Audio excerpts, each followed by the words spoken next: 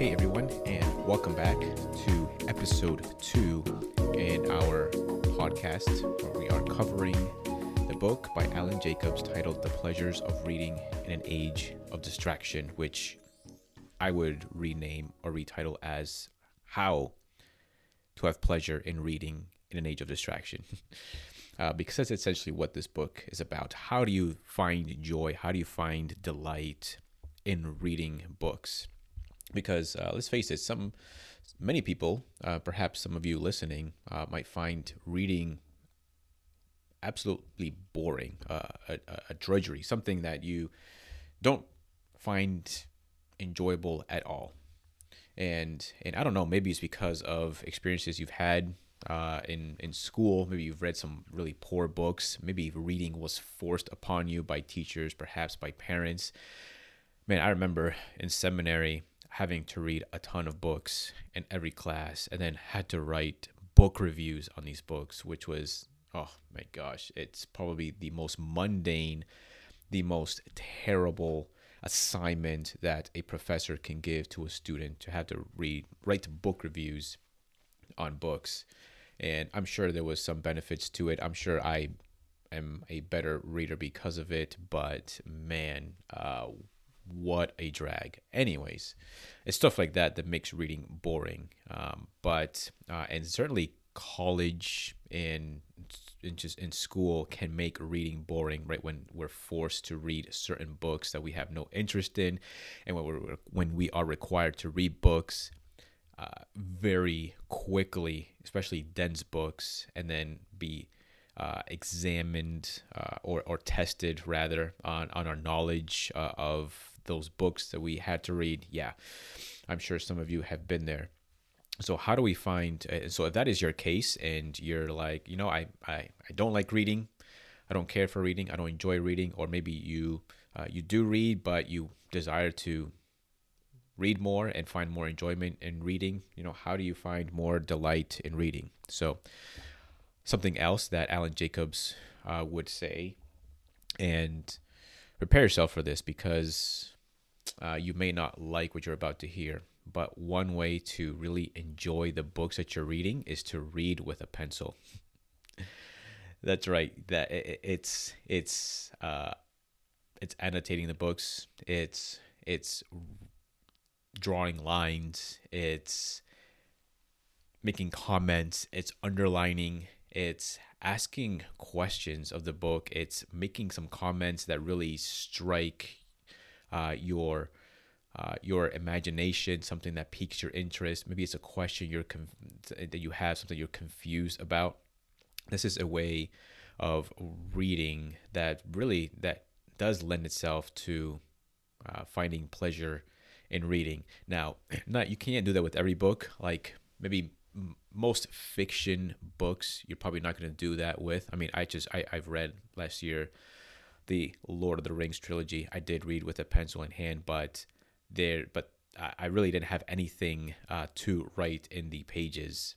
And it's not because it is a bad book. I mean, it was I loved it. It was great. But sometimes, especially when you're reading fiction, when you are annotating and making comments and underlining, it breaks the flow of the reading. It breaks the flow of the narrative. And so there's some drawbacks to taking some time to write notes in the margins of the book. And sometimes you just need to read through the book. It's just really take it in. But not all books are like that. Some books, demand that you interact with them. And so, and I don't know if maybe you're like this, and I used to be like this for a long time, where I thought it was forbidden to write in your books. And part of it, I think, is my personality. I'm sort of an A type, and I like things neat, clean, in a certain order. I'm very systematic, and I intended to keep all my books like pristine, and I didn't want any markings on it. I did not make any bunny ears on the pages. And then, man, when I got away from that, I don't know exactly what did it for me, but when I got away from that, I did find reading much more enjoyable. And I found that I learned more when I got away from that mentality and started writing in my books and folding bunny ears on the pages. And this is a way to find enjoyment in books. It's when you're at, it's like conversing with the author, and trying to ask questions, wrestling with things. And yes, you're not going to get through the book as quickly as you might like, but that's okay. I mean, what is the rush?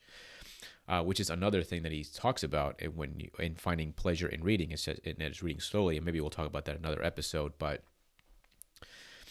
it does take time to write in your books. And I don't know if any of you are Kindle readers or reading on electronic devices. I have yet to been able to get into it. I have books. I have many books on Kindle that I've purchased before, some that were gifted to me. And and I've read some books on Kindle, but I just could never, I can't get into it. I just can't. And part of the reason is because it's hard to make notes and write questions. I mean, I have to, whatever, type on something on a particular sentence, and then I have to start typing on one finger on the tablet, and it's just like, it's a lot of work. It's a much slower process. I mean, if you're worried about getting through a book too slowly, I mean, if you're a person who takes notes in your books, it's going to take you slow. It's going to be a much slower process of getting through that book when you read it on the Kindle, I find. Maybe one day I'll get into it, but I feel like maybe that was a tangent. Anyways, so don't be afraid to write in your books. Don't be afraid to interact with the author. Sometimes, and it helps things to make things stick when you come across something that piques your interest in a way that other things don't, and you mark that up, or you ask a question, or sometimes I find it helpful to condense a particular idea that I find striking into like one sentence and write it on the top of the bottom margin, or condense that idea into maybe even a few words. I find that really helpful and really helps to condense the idea and make it stick in my mind. Consider doing something like that. Something that I also I enjoy doing, and this idea didn't come from me. I got it from a friend of mine, but is capturing quotes. And I normally, if I find a quote that I find just pretty arresting, I will star it, and then when I get through the end of the book, I'll go back through the book and look at I'll look at many of the markings. I will, and then that also helps you to remember what you've read and find even greater delight in what you've read. But then I will also make sure I notice, or I look out for the stars. And that tells me that this is a comment that I found really, really gripping. And so what I do is I put those on a Word document, and I keep those. And I can always go back to them, refer to them. I find that really helpful. I find that a really enjoyable process when it comes to reading. And so some readers develop their own system of note taking, and that's great. I feel like I haven't gotten there yet. I feel like I'm sort of in that process. I have kind of my own ways of kind of annotating things, and but I feel like I don't have yet a sort of wouldn't call it a system yet. But you don't have to have a system right now if you don't have one. It all begins by just underlining and starring something, writing arrows, and sort of how to decipher the notes and the markings that you make in a page.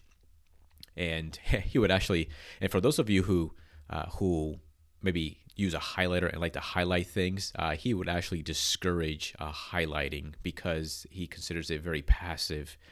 You're just highlighting it, and there's less work. And when you're highlighting, you may not necessarily be grasping or understanding exactly what you're highlighting. But if you're underlining it and making a comment, and maybe even just writing down why you're underlining it, it helps to make it stick, and it makes reading them much more pleasurable. And it is work, as I said. This is work. I know that our tendency is to not work, or to work harder than we need to. I mean, reading already is demanding on the reader. It requires you to pay attention.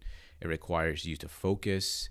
And sometimes it requires you to go back to the previous sentence or the previous paragraph, because in order to understand what you have read, right? And I can understand how that might deter people from reading, but when you sit in front of a book that you are interested in, and you take the time to read it and to understand it, and make some comments, write down some notes, ask some questions, underline, star, write, draw arrows, whatever it is, it really does become an enjoyable time, and an enjoyable process, and you really do get a lot out of a book. It's a way to milk it for all it's worth.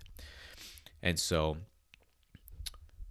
that is, I was going to say that this is a chapter, but this guy has no chapters in his book, so I don't know what to call it. So this is just his thoughts on the topic of markings and making notes. So we will return next week and cover another topic, not another chapter or two. And yeah, so I hope you find this helpful, and catch you next time.